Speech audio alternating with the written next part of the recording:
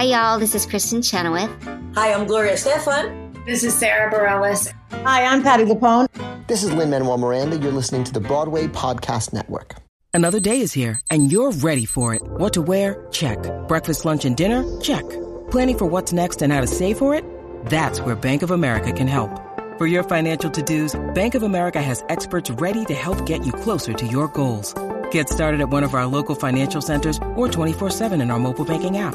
Find a location near you at bankofamerica.com/talktous. What would you like the power to do? Mobile banking requires downloading the app and is only available for select devices. Message and data rates may apply. Bank of America N.A., member FDIC. When you need mealtime inspiration, it's worth shopping Kroger, where you'll find over 30,000 mouth-watering choices that excite your inner foodie. And no matter what tasty choice you make, you'll enjoy our everyday low prices, plus extra ways to save, like digital coupons worth over $600 each week. You can also save up to $1 off per gallon at the pump with fuel points. More savings and more inspiring flavors make shopping Kroger worth it every time. Kroger, fresh for everyone. Fuel restrictions apply. Broadway Podcast Network presents Giants in the Sky, How Sondheim and Lapine Went into the Woods, with me, Ben Rimmelauer. Today's guest, Chuck Wagner, the original Rapunzel's prince. Once upon a time.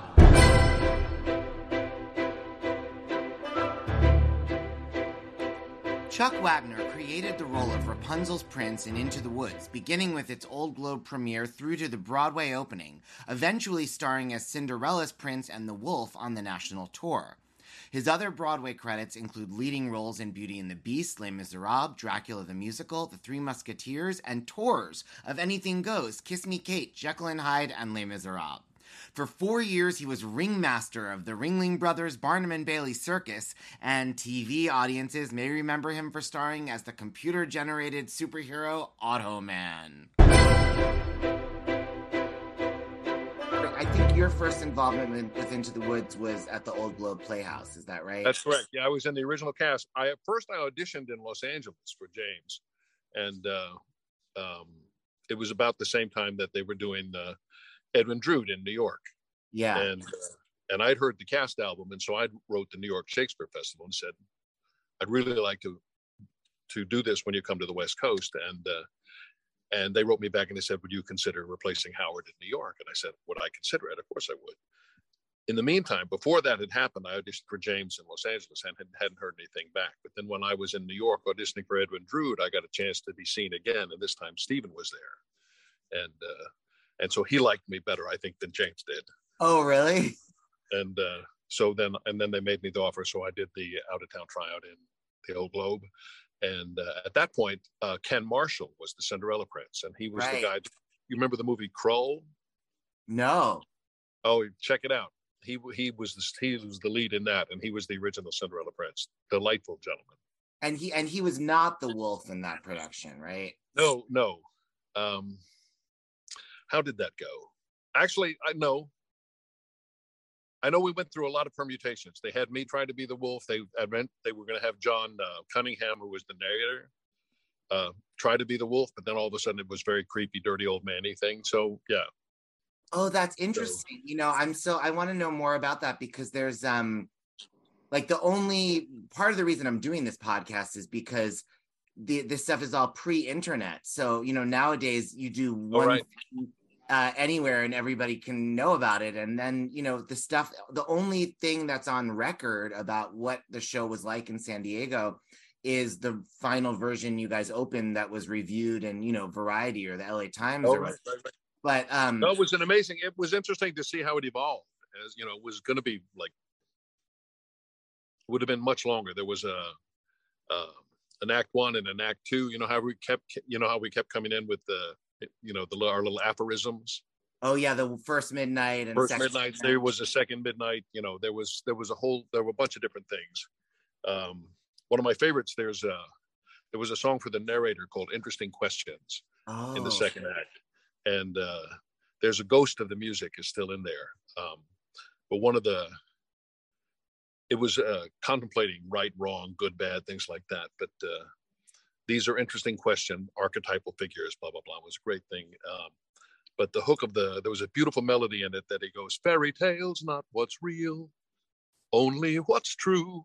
And so if you listen to that kind of underscore music, you can hear that phrase made it through. That survived from that song. Is that what they play as the crowd is getting ready to serve him to the giant? Yes. Yes, exactly. That's when the song would have happened. That's wonderful. Yeah. And exactly. There was a lot of great music in there that didn't make it. What about the this might be getting ahead of us, so I don't want to get far ahead, but I because there's these demos that were released on one of the issues of the Broadway recording, and there's a song, or no, sorry, they are, I think, the same demos, but there's some of them were on that Broadway CD when they re-released it.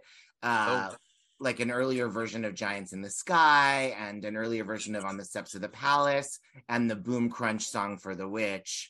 Oh, right.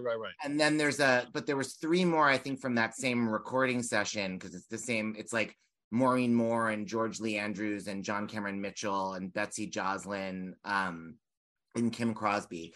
And there's like a Sondheim box set where they have interesting questions and oh, really? Yeah, I'll send it to you, because you can't. It's not on Spotify or anything. You know, it was just that one time they released it.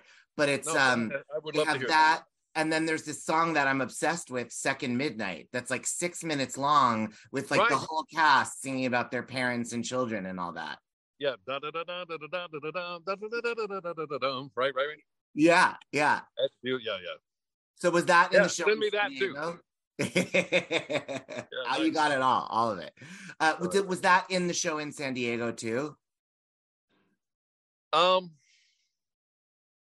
I don't think it actually survived. That was later. And then and then when was that just like in rehearsals, or were there performances in San Diego where you were Rapunzel's prince and the wolf? Oh, no. When they were first doing the wolf thing, we kind of did a different. We all gave our turn at the wolf. Right, we sang it for Stephen, and then he basically decided one way to go, and it was, it was fun. But I loved playing the wolf when I finally got to do it, and I do it in my show every night. So I have a whole section. Because people don't. It's amazing to me how many people don't know Into the Woods, right?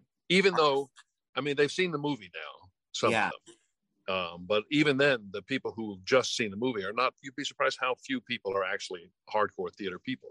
Yeah. You'll find that out when you're out on these cruise ships, because you got a general audience, right? Right. Some people love it and are very passionate about it, but a lot of people don't know. And so in my show, I do a section that starts with Agony, because I talk about, having played both princes. So I sing Agony together with myself. I love that. And then I do the wolf song. Yeah. And then I explain to them about the show, and I sing No More, because it wasn't in the movie. Right. Mm-hmm. And it's such a great song. And I thought, when I saw the movie, I was up, you didn't have the narrator, so you didn't have that old man dichotomy. But then finally the father appears, right? So I said, so they're going to have this song, right? And then they don't. It's like, how can you not? No. Right? But anyway, because the music starts, right? Yeah. And you hear it, here it comes, and then nothing happens. But it's a beautiful song. So I do No More at the end. And I do sing both parts, the father and the son, back and forth together. So there's a lot of me talking to myself in my show. Listen, I told you I want you to come do the show at the Green Room 42. But tell me, I know that you did the first national tour. You were Cinderella's Prince and the Wolf. Right. Did you ever return to the show again beyond in New York? That? No. Or any other? No, because it was not long after that the national tour of Jekyll and Hyde started up, right? So you were just busy with that, and then. Right. But did you ever do another production anywhere? No. I do master classes. Yeah. I have a thing called Game of the Woods, where we explore. I put each house has its own like motto, like on Game of Thrones, right? So that's fun. It's kind of a fun way to get people to talk about the show, and yeah. It's been so great to see so many different interpretations. What the beauty of Into the Woods is that it can be done in an empty room with blue jeans on, and it's still just as effective, right? Because it's such good material. So anyway, there's that. So, okay, tell me. No, I never came back to it. No. Well, listen, it's not too late. There's still parts you could play for the rest of your life in Into the Woods. Oh, hell yeah. But, people ask me what I'm doing. I said, well, when I was young, I was a prince. Now it's king or nothing. Yeah. So okay, well, back to your first stint as the prince in the Old Globe. Was there a lot of involvement day to day with Stephen Sondheim and James Lapine wearing his writer hat in terms of rewriting the show, or did you guys just kind of work to get it on its feet first? Well, no, they I mean, listen, I'm on the pretty outskirts of the whole experience, right? You know, because I'm a young actor and I'm rigid in awe of all the people that we're working with. Mm. And when they brought Agony in, he brought it in pencil on the music page, right? Yeah. So that was pretty fresh. Yeah.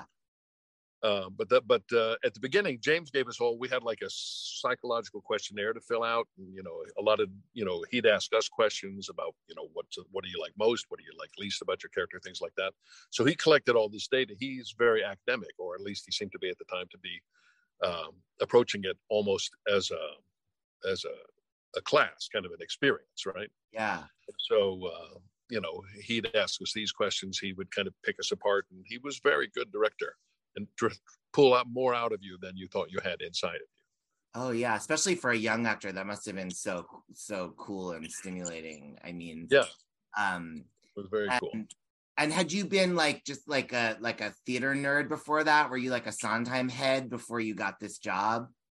Well, it's, you know, I'm from Tennessee, so, you know, we didn't have a whole lot of. I mean, the theater, I had great teachers, and they exposed me to. You know, I came up.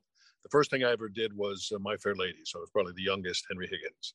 And then senior year, I was Billy Bigelow in Carousel. Yeah. And that led me to do outdoor theater in Kentucky, a place called Jenny Wiley Summer Music Theater. And we did Showboat and South Pacific and the Grass Harp and a bunch of things that first year. That's how I got my equity card.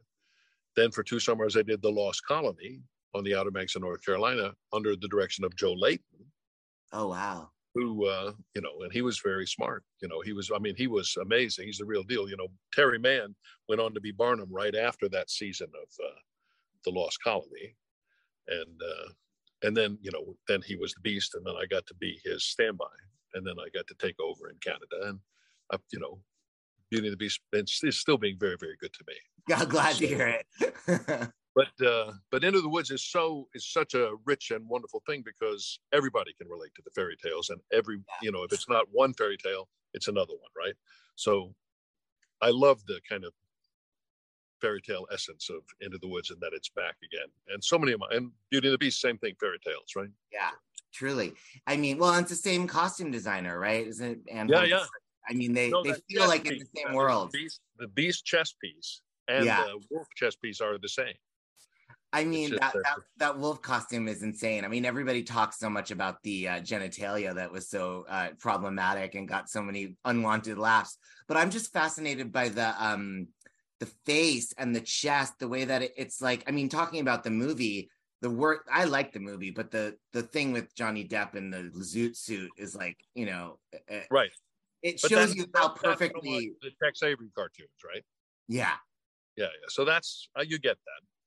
But it just doesn't seem to work in the movie. But the thing that's so beautiful about Anne's design for the wolf in Into the Woods is it's like right in that perfect best of both worlds of human and beast. I mean, it really, you know, no, it was great. And mercifully, by the time we did The Wolf on the Road, I was still anatomically correct, but certainly painted so not to draw so much attention to it. No. And I had big, hairy thighs, right? So it was hit a little better hit like a Bob. Bob had these crazy skinny legs, and then they took that fur and they trimmed it down really short. And so, when the show first opened, it's pretty in your face as it is now, right? Yeah. But before that, the very opening time, the first time we ever put on that costume, we're backstage going, "You can't be serious." That's okay. It had independently pendulous testicles. Oh my God. That were photorealistic as well, right? And so he comes in, boom. And you hear the audience go, oh. So those were removed right away. That's the best castration in show business. Tell me though, what happened like after you guys got back from San Diego? Because you had like 9 months until you started up for Broadway. Yeah. No, well, I went back that summer. I did a thing called Musical Comedy LA, which was a repertory thing we did through UCLA and I think Carol Burnett was on the board.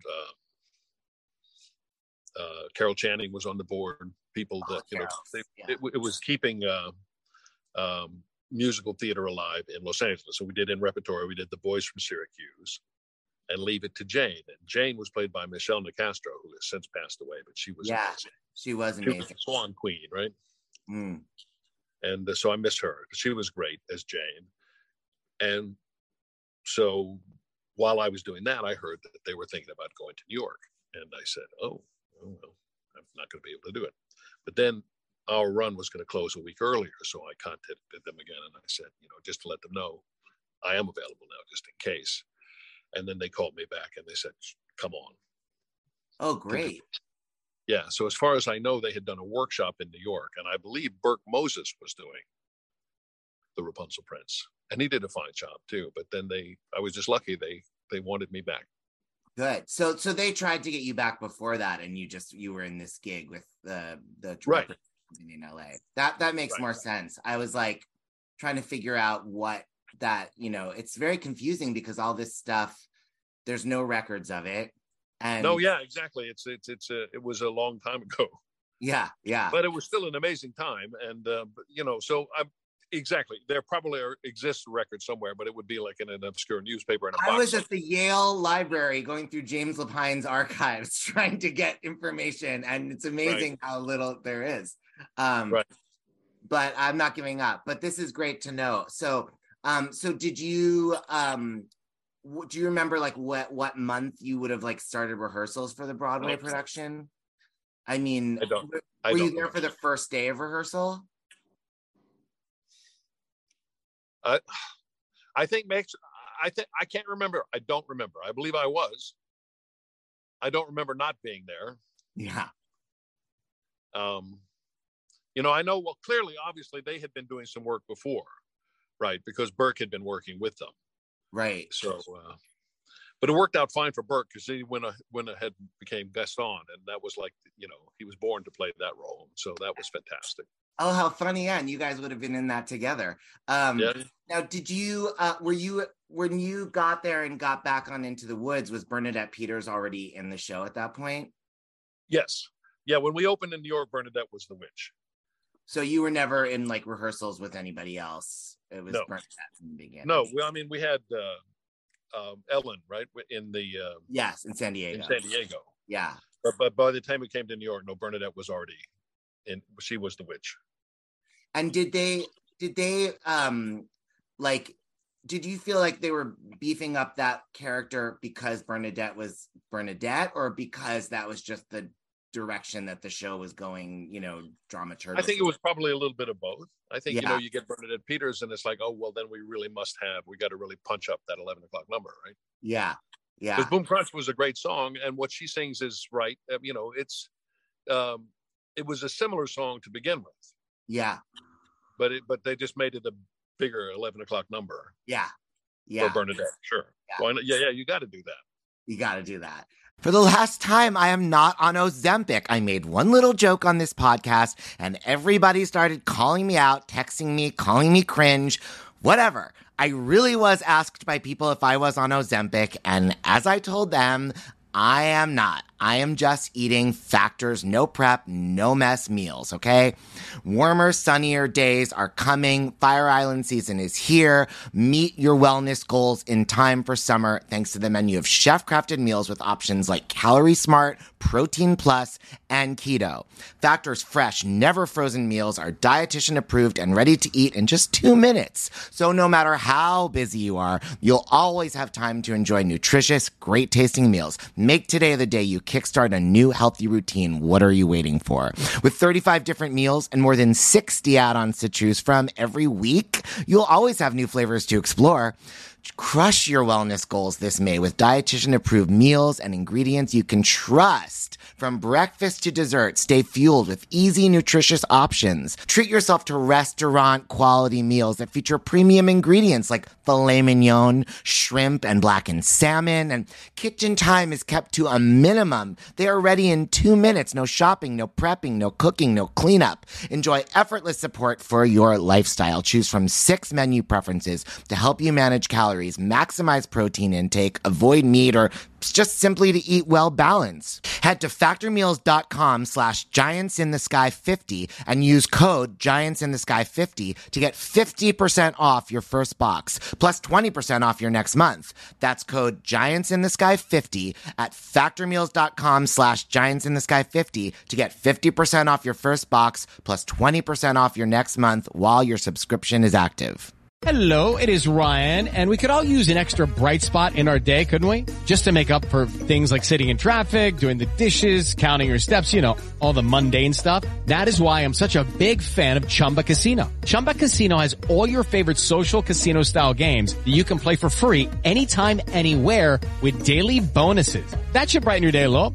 Actually, a lot. So sign up now at ChumbaCasino.com. That's ChumbaCasino.com. No purchase necessary. VGW Group. Void where prohibited by law. See terms and conditions. 18+.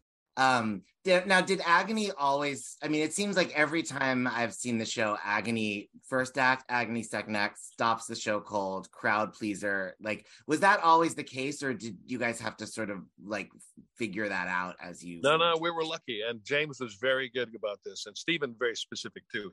He explained, he told me once 2 things. One, that the song is in a barcarolle, which is like a gentle canter on a horse.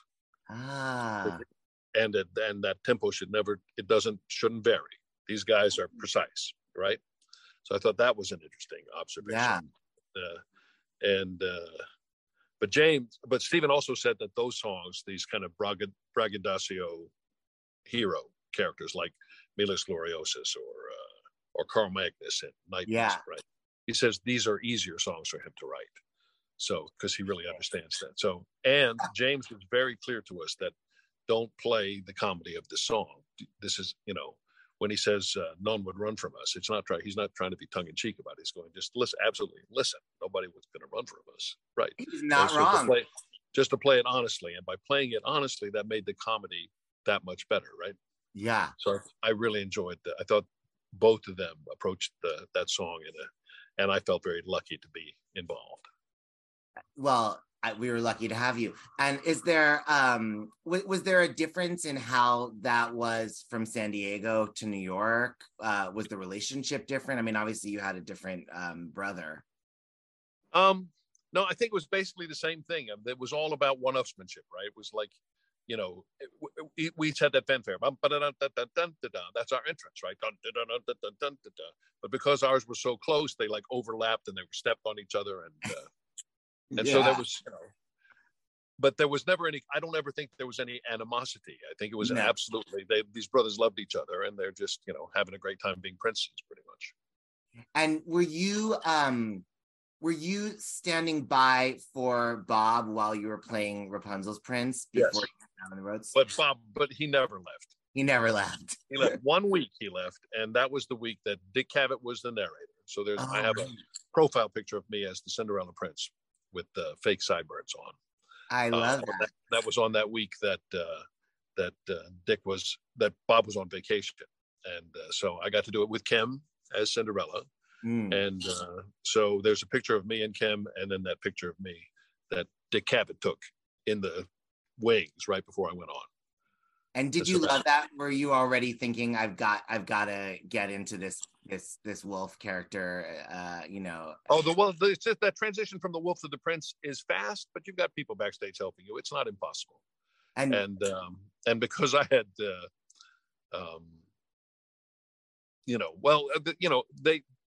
I had a permanent by the time I did it on the road, but every night for the Rapunzel Prince, they curled my hair with a curling iron. Wow. Because they tried to get a wig and James never liked any of the wigs. No. So they curl my hair every night before the show. Amazing. So, but that held in pretty well. So by the time you took off the wolf thing, there's, you just got to fluff it up the best you can and go, but you got time. Yeah. Well, it was the 80s, right? Everybody was fluffing up their hair. And then what about when you went out on the road? Had you left the Broadway production before that, or did you go straight from Broadway to the tour? No, I went straight from Broadway to the tour. And were you rehearsing in New York while doing the show? Yeah. Oh, it was nice. And that's, again, I didn't get, other than great encouragement, the fact that I got the job, James was very quiet about he was not very heaping on of the praise, right? No. Which is fine. But well, a contract is better than any compliment, right? Well, we a guy named Dean Butler, who was the husband on Little House on the Prairie, right? Oh yeah. Uh-huh. He came in to replace me in New York, and to me that I took it as a compliment. Doug Sills, who was the Scarlet Pimpernel, he was my brother. He played the Rapunzel Prince on the tour, right? And James brought Dean to watch me and Douglas do the scenes, because I think Dean was posing the show, right? It was very artificial what he was doing, and so that fact that he brought in he just said, watch them do it, and because we're not, it's not, you don't punch a joke, you don't. Yeah. This isn't. This is funny, right? Yeah. And so that he brought him down to watch us during rehearsal made me feel, well, I must be doing something okay. Now, had you already filmed the TV version at that point, or did you have to go back for it?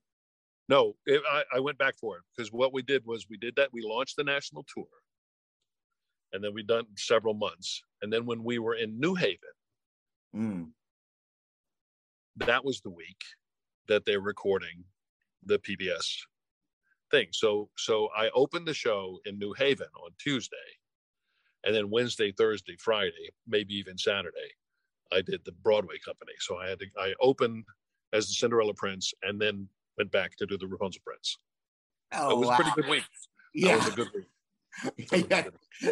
How did you keep your parts straight with all that? Oh, you just have to listen. You just have to pay attention. Yeah, I guess. You just got to pay attention. I mean, did you know at that time that this was going to be such an iconic video that would, I mean, I say it's like a gateway drug for theater fans. Well, I was thrilled with the way that the reason I think that I love the way they shot this, because we did it over several nights in New York, and then I'm sure they took the best of all of it. But because you've seen the video of Sunday in the Park, right? Yeah. Which is brilliant. Yeah. But it's shot with them alone in the studio. Yeah. And it's good. It's clean. It's nice. But what makes Into the Woods a great recording is that the audience is actually a character too, because you can't do it without that audience response. So by being able to have that connection, then you get a better theatrical experience, I think, from the video. So yeah, well, James Lapine directed it. He directed the camera, so that made a big difference, I think. He knew how to make the experience. Well, I know that, because he was very, very meticulous in the rehearsals, and then he was out in that truck. He did all the camera directing too, right? So so he did a nice job with that too. And I mean, it just seems like for so many, I'm 46, and I think I'm probably You're a baby. But I'm probably the oldest of the people that sort of grew up on that video. But I, because the people that I was, assisting and stuff when I first came to New York, they talked about Into the Woods kind of like, whatever. Like they were cared about Follies and Company and Sweeney Todd. Oh, sure. But these younger people, I mean, Into the Woods is the number one. That's their Sondheim show. That's it. I mean, it's for them. I think it's up there with Les Mis and Beauty and the Beast and all that stuff. Well, I'm glad that's the case. I remember when we first came out, a lot of people were saying, well, and kids today do this when they do Into the Woods Junior. They finish it. They're happy ever after at Act One, and that's it. Good night, everyone. That's it. So I think that's interesting, but yeah, I think it's a great show. It is a big shift, though. It is, if you're not used to it, it does all slow down in the second act. Yeah, totally.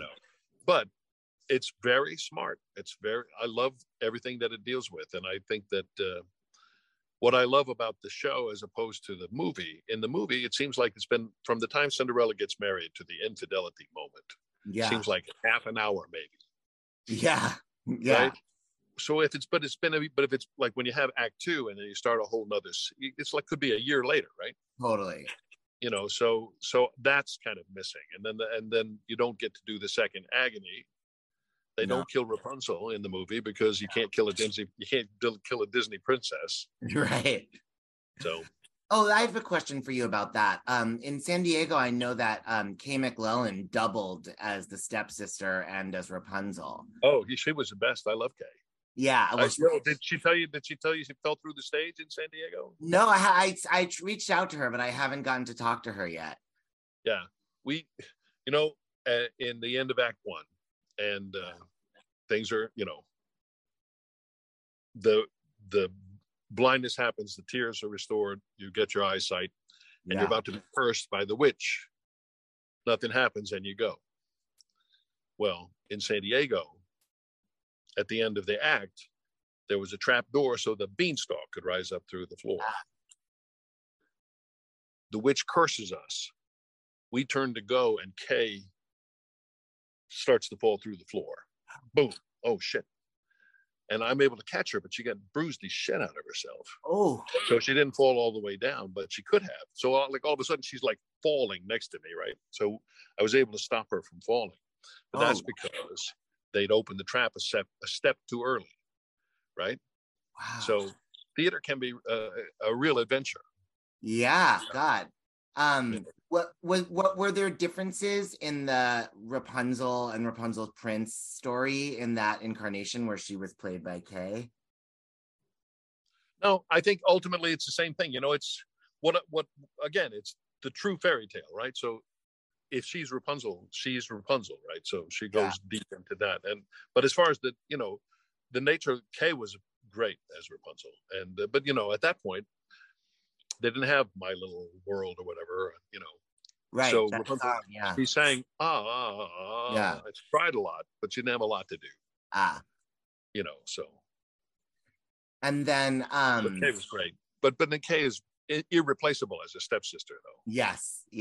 Although I hear that she was a very good baker's wife. I'm trying to find. Amazing! She's amazing. She's a real deal. She's a real star. Well, I won't give up on getting to talk with Kay too. But it's been so good to talk to you. So wait, are you telling me that that's a hard no on coming to New York to do your show? Oh, no. It's all about money. All right. Well, that's the right answer. I'm happy to come. Give me a reason to be there, and I'm there. All right. I'm going to send you an offer for that. And tell me, what boat do you go on if people want to come see you there? Well, right now I'm getting ready to go on to the Carnival Miracle, starting on was going to be 27th, I believe, of this month. And I just came back from the Pride. The Carnival keeps me busy all the time. This must be 27 cruises this year already. So. And how did you get started with that? Were you doing one of the Disney shows first? I had done Beauty and the Beast for a long time, and things had slowed down. And so I contacted Thomas Schumacher, head of Disney. Yeah. And I said, I feel like I still got a lot to offer. You have any ideas, right? And he put me in touch with Jeff Lee, who was the assistant director to Julie Taymor in The Lion King, right? Yeah. And he's also in charge of, they called it Disney Ambassadors for Disney Theatrical Ambassadors, and then they called it Stars Set Sail. But they have a program where I think when I started, there were 16 of these in a year where they would bring in performers from Disney theatrical productions. Yeah. A lot of times it was, I know Susan Egan does it a lot, the Genie from Aladdin a lot, so I'm more obscure, but so he said, write me a show that we can pitch and we'll see what we can do. And so I created the first version of the show I do now called Living the Dream, where I tell my story, right? And the only caveat was it had to be 50% Disney theatrical. Yeah. And so, okay, can do that. But they had just bought Into the Woods, so that counted. Wonderful. That was a winner. Exactly. So I got that. I got Beauty and the Beast. So I only had to add a couple things. I added Proud of Your Boy from Aladdin for when I was in high school, her voice for when I met my wife. And then I also did, before the Big Beast song, I did Made of Stone from Hunchback on stage. Oh, yeah. And that is a bear of a song to sing. Yeah. But it was, so I did that live with Jeff Saber on the piano, you know, who was, he was a music director for Into the Woods, in the pit, and fantastic. So he came with me, and very, very successful. And while I was there was a group called ABBA Fab, and they are an ABBA cover band run by this family whose patriarch, his name is Terry Davies, and his wife is Ann. So TAD, Terry and Davies, have management too that does a lot of, they do local, you know, land performances, but there's a whole cruise division, right? And so they saw me on the Disney Cruise Line and said that they thought they could sell an act like mine, and would I let them represent me? I said, yes, I would.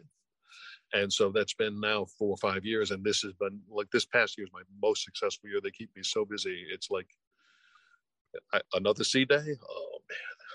Oh, you don't like the sea days? That's always my I love them. Listen, I love them, but it's like, you know, after a point, it's like, it's again, it's the same food. It's the same place. It's just at sea. So yeah, it can be great. Sometimes I have a guest cabin that's very nice. Sometimes I have a crew cabin. Yeah. Still nice. Less nice. Less nice. Gotcha. That's understandable. We will have to catch up on that too then. But thank you so much for talking, Chuck. This is really great to get. It's my pleasure. How many 35th anniversaries do you get, right? Well, hopefully several. It'll be in 35, 70, 105. Yep. Just keep them going. All right. All right. Have a great rest of your day. Thank you. Thank you very much. Bye-bye.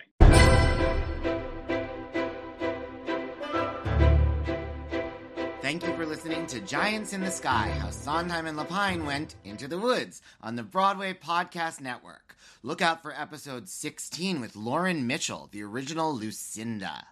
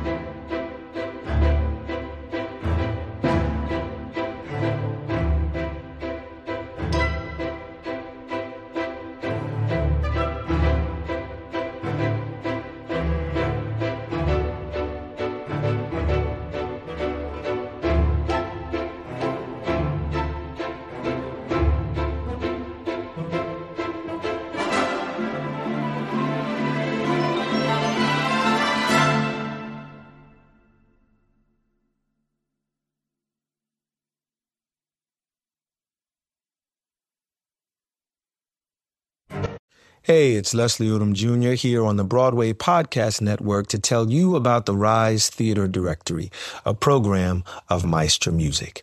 Rise is a national online resource designed to connect and empower backstage and administrative and creative theater professionals from underrepresented backgrounds. If you work or aspire to work in the theater community, this can help you find your next project. And if you hire theater professionals, search the Rise Theater Directory to find your next team. Create your profile now and get more information by visiting risetheater.org. That's theater with an RERISETHEATRE.org, because only together we rise.